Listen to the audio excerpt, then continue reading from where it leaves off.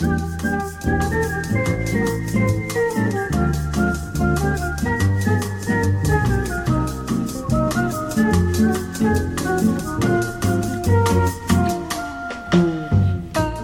this is Big Talk, Michael Glab here. I'm producer and host of this program. I've been involved with WFHB since a scant 2 months after I arrived in this town in 2009. I've worked under a succession of news directors who helped me develop the idea for this casual yet informative interview program. I can't tell you how thankful I am for all their help and support. That's what we do here, with your help and support. So I won't complain if you take a minute during this week's edition to go to WFHB.org to make a safe, secure donation during this year's Spring Fund Drive. Just click on the big red donate button and follow the prompts. It's easy and it's the right thing to do if you enjoy the finest in Bloomington's 24-hour, 7 days a week music, news, public affairs, and entertainment radio programming. That's WFHB.org and click on the big red donate button. Now this week on Big Talk, it's my co-host Alex Ashkin's turn. So thanks for listening and please donate now. Hello listeners and welcome to another episode of Big Talk. I'm your guest host Alex Ashkin. I hope you're having a lovely evening. Tonight's guest is Steve Scott.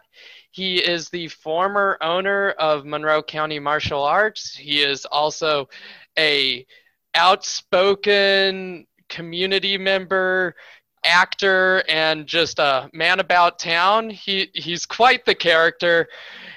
Thank you so much for joining us, Steve. How are you doing this evening? I'm doing great. I'm a man about town. I love it.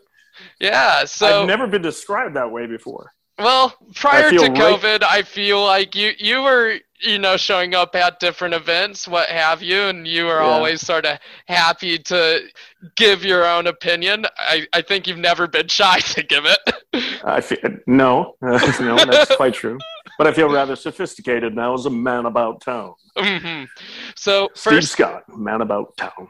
As I mentioned, you are now the semi-retired owner of MCMA, Monroe County Martial Arts, one of several martial arts studios here in Bloomington. It was founded in 1991 alongside your lovely wife, Linda Scott. You guys operated up through 2020, and you unfortunately had to close in the summer of 2020 due to all the complications relating to COVID-19. Beyond that, you're a military history buff, a Marine, a wargaming enthusiast, particularly games like Stratego or Easy Eights, which you were lucky enough to introduce me to in my youth, and a community actor. Is there anything else that I'm missing? Yeah, a longtime Bloomington resident. I came here to go to college in 1976 and pretty much lived the rest of my life after that here in Bloomington. So, yeah, you pretty much hit it on the mark. So first, let's sort of start with your youth and your history with the military. Your father, John Alden Scott, was a World War II veteran, a Marine, and a one-star general with the Marine Reserves. Even after his time serving both active and within the reserves, he seemed really active in whatever community he was in. Right. He was the mayor of South Bend from 1952 to 56, became involved in journalism as a newspaper publisher, which took you guys from Indiana to Washington State, and then eventually settling in Honolulu, Hawaii. He ended up working with the precursor to what became Gannett Media. Well, he was working for Gannett newspapers in Honolulu and in Washington State. after his tour there as publisher of the Honolulu Star Bulletin, they placed him as head of the Gannett Newspaper Foundation, which is a philanthropic arm of which was the philanthropic arm of Gannett Newspapers. It is now known as the Freedom Foundation. Oh. And, he was a philanthropist giving money away to, say, schools for scholarships for journalists or journalism students and that sort of thing. Yeah. And then fully retired in 1986 and passed away shortly after that. Sounds like a guy who always just loved to work and was always moving. Oh, yeah. He opened up a lot of doors for me as far as, adventures in life. Many of my travels are due to my father. Like, for instance, he took me to a bunch of stomping grounds in World War II. We toured the Pacific and, went to Guam, where he was there for the liberation of Guam. We went there for a Marine reunion and the 40th anniversary of the liberation of Guam. And, I've been to Samoa. I've been to island hop, some of the islands that he was on and stuff like that. It was a pretty interesting experience. While he was working at the Honolulu Star Bulletin, you were sort of in your teenage years. And high school. At the time, you actually attended Punahou School. Punahou. Yeah. Punahou. Punahou. Yeah, it's really hard. I wear the Punahou sweatshirt around town, and people always say, "What's Punahou?" And it says Punahou. It's a college preparatory school, probably the finest one west of the Rockies. He got me into the private schools after I had some negative experiences in the public schools, which were pretty rough at the time. Mm-hmm. So I got into Punahou and had a very fine education. Yeah, absolutely. And as you know, it's noted for some famous luminaries that came from it. Let's see, Buster Crabbe, who used to play Tarzan and Flash Gordon, he graduated from Punahou. Let's see, John Travolta's recently passed away wife, Kelly Preston, was a Punahou grad. A guy from the class ahead of me married Sigourney Weaver. A guy from the class behind me, Steve Case, founded America Online. His brother was in my homeroom. Then, of course, there was, Barack Obama, who everybody called Barry back then. Now, I didn't know him. He was coming in as a freshman the year I graduated. So I knew people that knew him, but I never met him myself. One of the things that actually seems so interesting about Punahou is that it was almost like kind of, I don't want to say a magnet school, but it really did seem to attract not only really those who were connected, but really talented folks and a really pretty diverse crowd of people. Do you think spending this time, particularly sort of these formative years, your teenage years in Hawaii, with this unique group of individuals, a lot of driven folks, that changed your outlook as an individual? Possibly. I think the diversity of the Hawaiian Islands, including the Punahou School, opened my eyes to a lot of things. For instance, I was exposed to Asian culture, like, most kids on the mainland are not, unless you grow up, say, in certain parts of Los Angeles or maybe in New York. So I think that was enlightening and illuminating. Traveling with my dad and also traveling in the military exposed me to different cultures as well. It's like Mark Twain said, travel is fatal to prejudice. And so I think what he meant by that is it opens your eyes to different cultures and engenders respect in you for people from different backgrounds. Beyond that, you also served in the Marine ROTC program, or Junior ROTC program. Oh, at the Punahou School, the Junior ROTC program was run by the Army. And some of my best friends to this day were in that ROTC unit with me. In fact, my battalion commander, when I was in Junior ROTC, works for the NIH, and he's very instrumental in helping develop the vaccines and how to fight COVID. A guy named Nelson Michael. Yeah, in fact, those are lifelong friendships and stuff. Just 3 or 4 years ago, I traveled to Belgium, and we did, Nelson and me and another Punahou grad, a guy named Tom Farrell. Both of these guys are retired colonels in the United States Army. We went to Belgium and did a Battle of the Bulge tour. It was fantastic. And Nelson introduced me to Paris. I never thought I'd be a Paris guy. Guess what? I get to Paris and, I'm a Paris guy. I guess maybe I am a man about town. Man of the world, even, perhaps. At least when it's Paris. Oh, yeah. Yeah. After graduating from Punahou, which I believe was 75? 75. then 4 years in the Marines? I joined the Marine Reserves while I was at Punahou in something called a 270-day delay program, and then I went to boot camp the summer after I graduated. And then I went back into the Marine Reserves and was allowed to, do things like go to college, attend drills, go to college. And then I joined the Marine Platoon Leaders class, which is a Marine Corps officer training program where you go 2 6-week sessions. And so I had a bunch of basic training. I went to boot camp, didn't start college right away in the reserves. I went to the Army Airborne Jump School, got my parachutist badge, basic parachutist badge, got an assignment to go to scuba school, but it turned out that I couldn't see well enough for it, so I got washed out from that. And then went to college, was in the reserves briefly before joining platoon leaders class, and then I did 2 6-week sessions were essentially boot camp for officers. So I had a lot of basic training. I had 12 weeks of boot camp, and then I had 12 weeks of officer boot camp by the time I graduated from college. So I started off at the University of Washington and then came to Bloomington and transferred to Indiana University. My dad convinced me finally to come back to Indiana because I had family that could keep an eye on me and make sure I stayed out of trouble. Here in good old Bloomington, you double majored in English and journalism. Mm-hmm.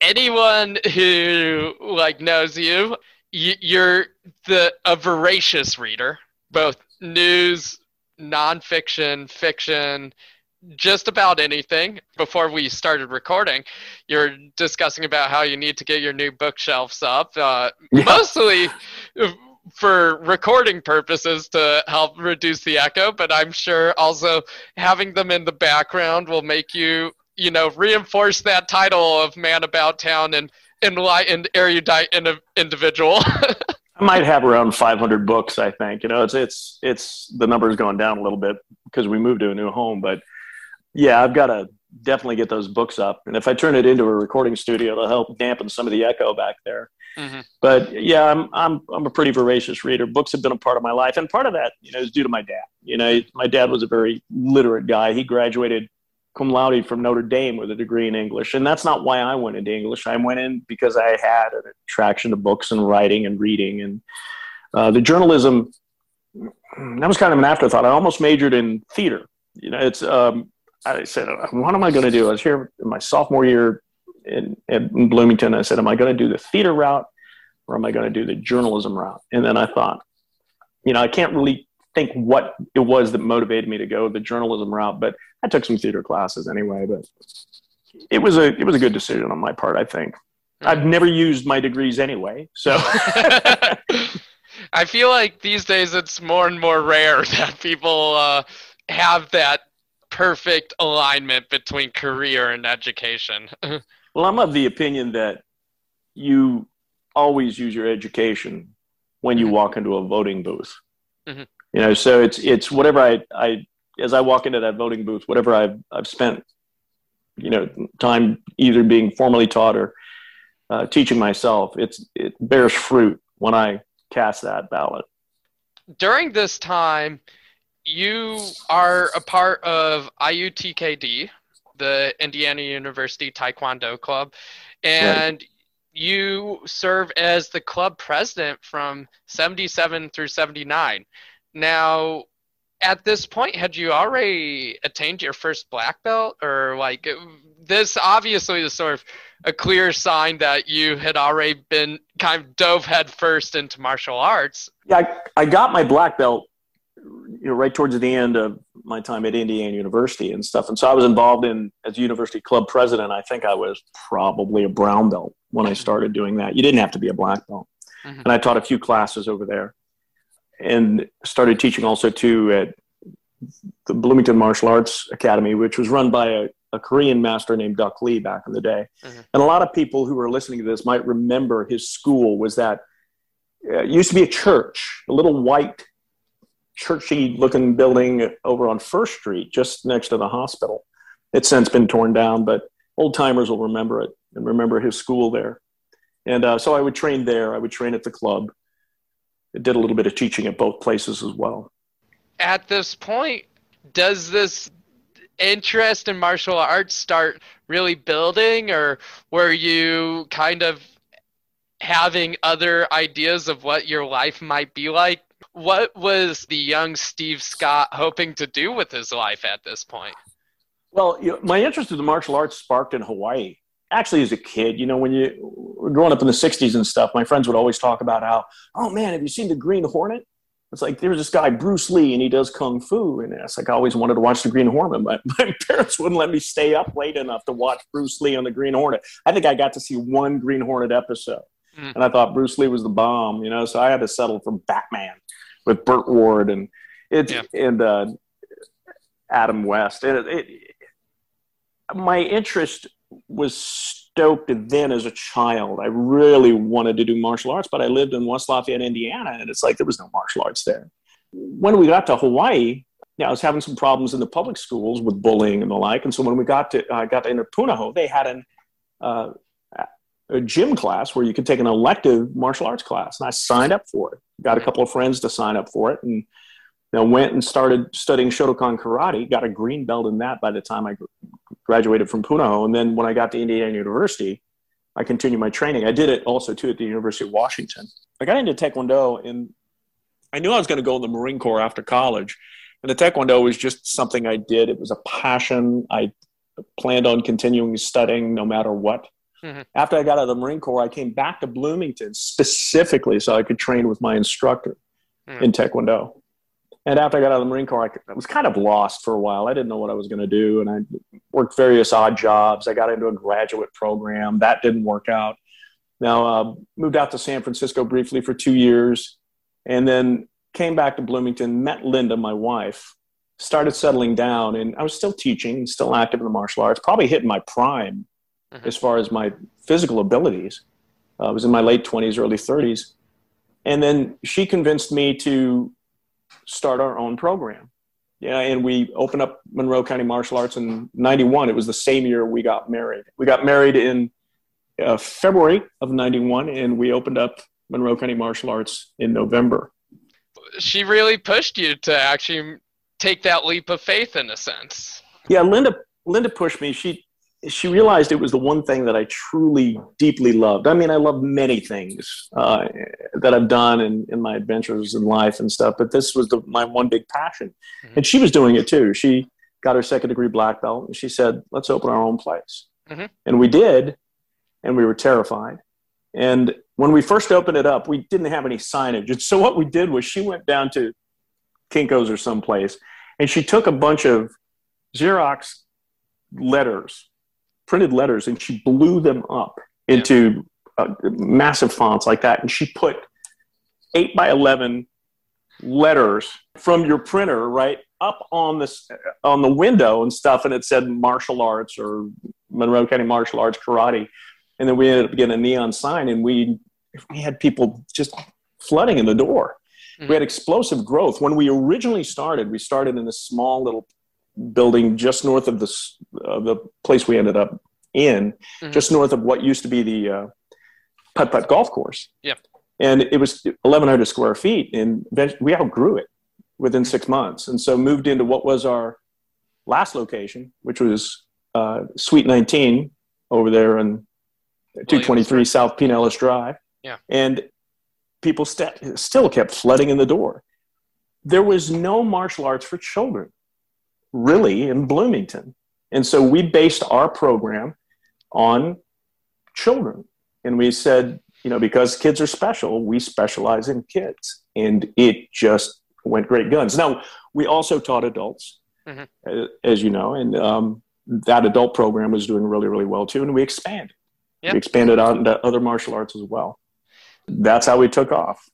Speaking of other martial art, you're a 7th degree black belt in Taekwondo, a 3rd degree black belt in modern arnis, which for our listeners is a Filipino weapon martial art, particularly specializing in stick fighting, and also a 2nd degree black belt in Hapkido, and also have practiced and studied many other forms of self-defense throughout the years, some boxing, a little bit of judo and wrestling, some odds and ends all over the place.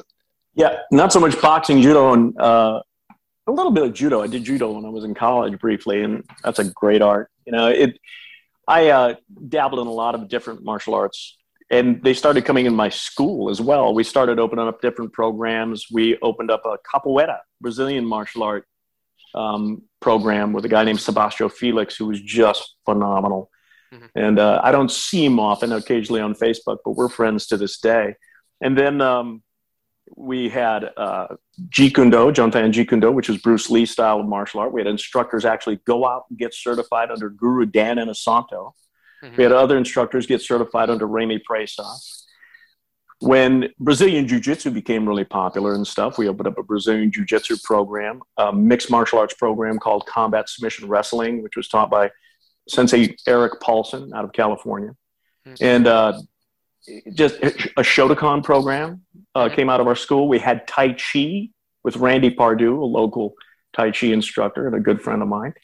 We became truly Monroe County martial arts, not Monroe County Taekwondo, not Monroe County Hapkido, but Monroe County martial arts, a place where all different systems could come in and teach. And if we had the time for them, and I trusted the instructor, if he was a good guy, or good gal, I got a good sense about them, they could come in and teach if I felt that they were safe, if they were professional.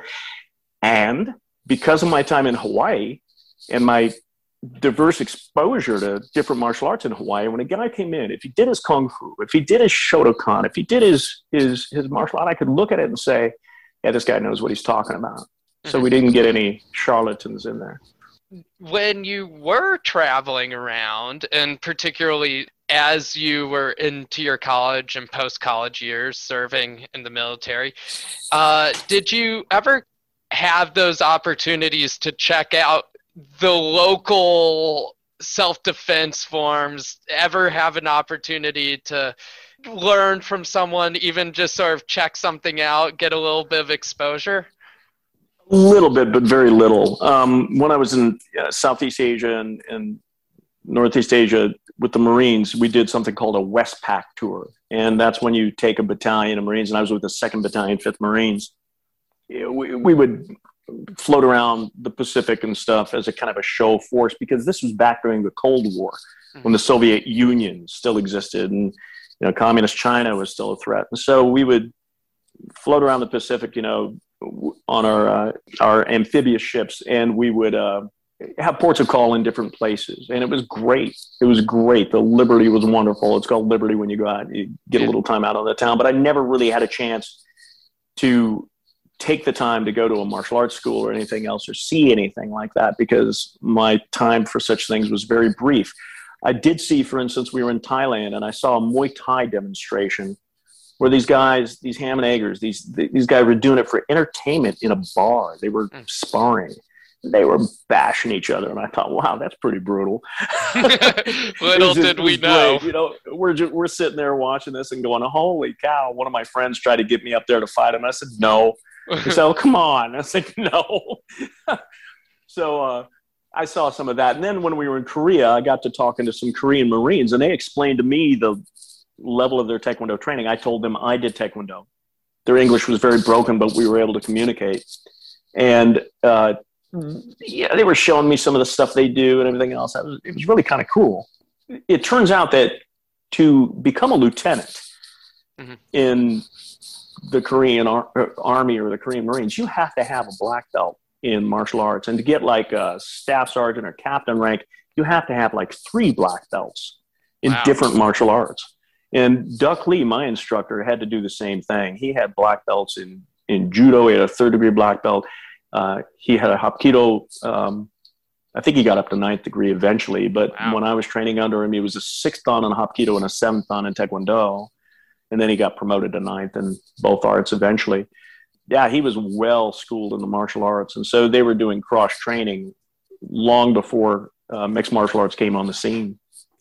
So it's sort of funny that even then your own, comrades in arms, your own troop members wanted you to get up there and spar with the locals. A nickname that they gave me in the Marine Corps was Scotty Karate. Scotty Karate. Right? Yeah, because I was very enthusiastic about martial arts even when I was in the Marine Corps, and so I ran a small little club. Mm-hmm. And about 5 or 6 Marines would get together and we do Taekwondo. I teach them Taekwondo, and so everybody started calling me Scotty Karate. La, la, la. Tune in next week for part 2 of Alex Ashkin's chat with martial arts maven Steve Scott. Hi folks, Michael Glab here, producer and host of Big Talk. Thanks for listening to all our programs here on WFHB, your Firehouse Broadcasting station. Yep, you've been listening for the last year as we've grappled with a global virus pandemic.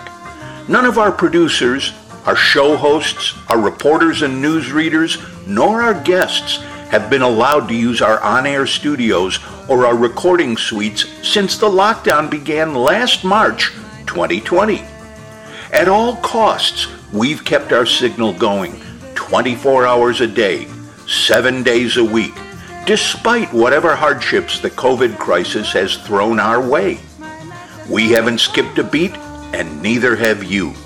We'll beat this thing together, and for us at WFHB to keep it going, we need your help.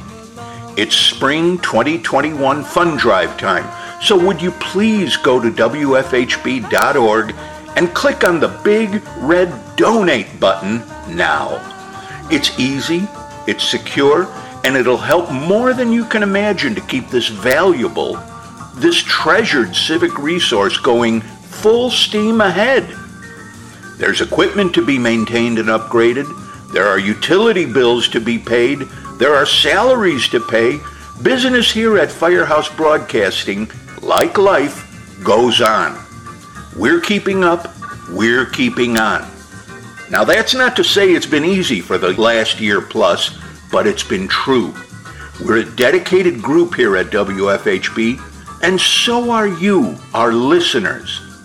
You've stuck with us through these strange, unprecedented times, and we've rewarded you with the best quality news, public affairs, music, and entertainment programming in Bloomington. Would you reward us and yourselves by donating during this spring fund drive? Again, just go to WFHB.org and click on the big red donate button, where you can safely and securely make your contribution to the best radio station in town. We need you, and if you need us, help us by donating now.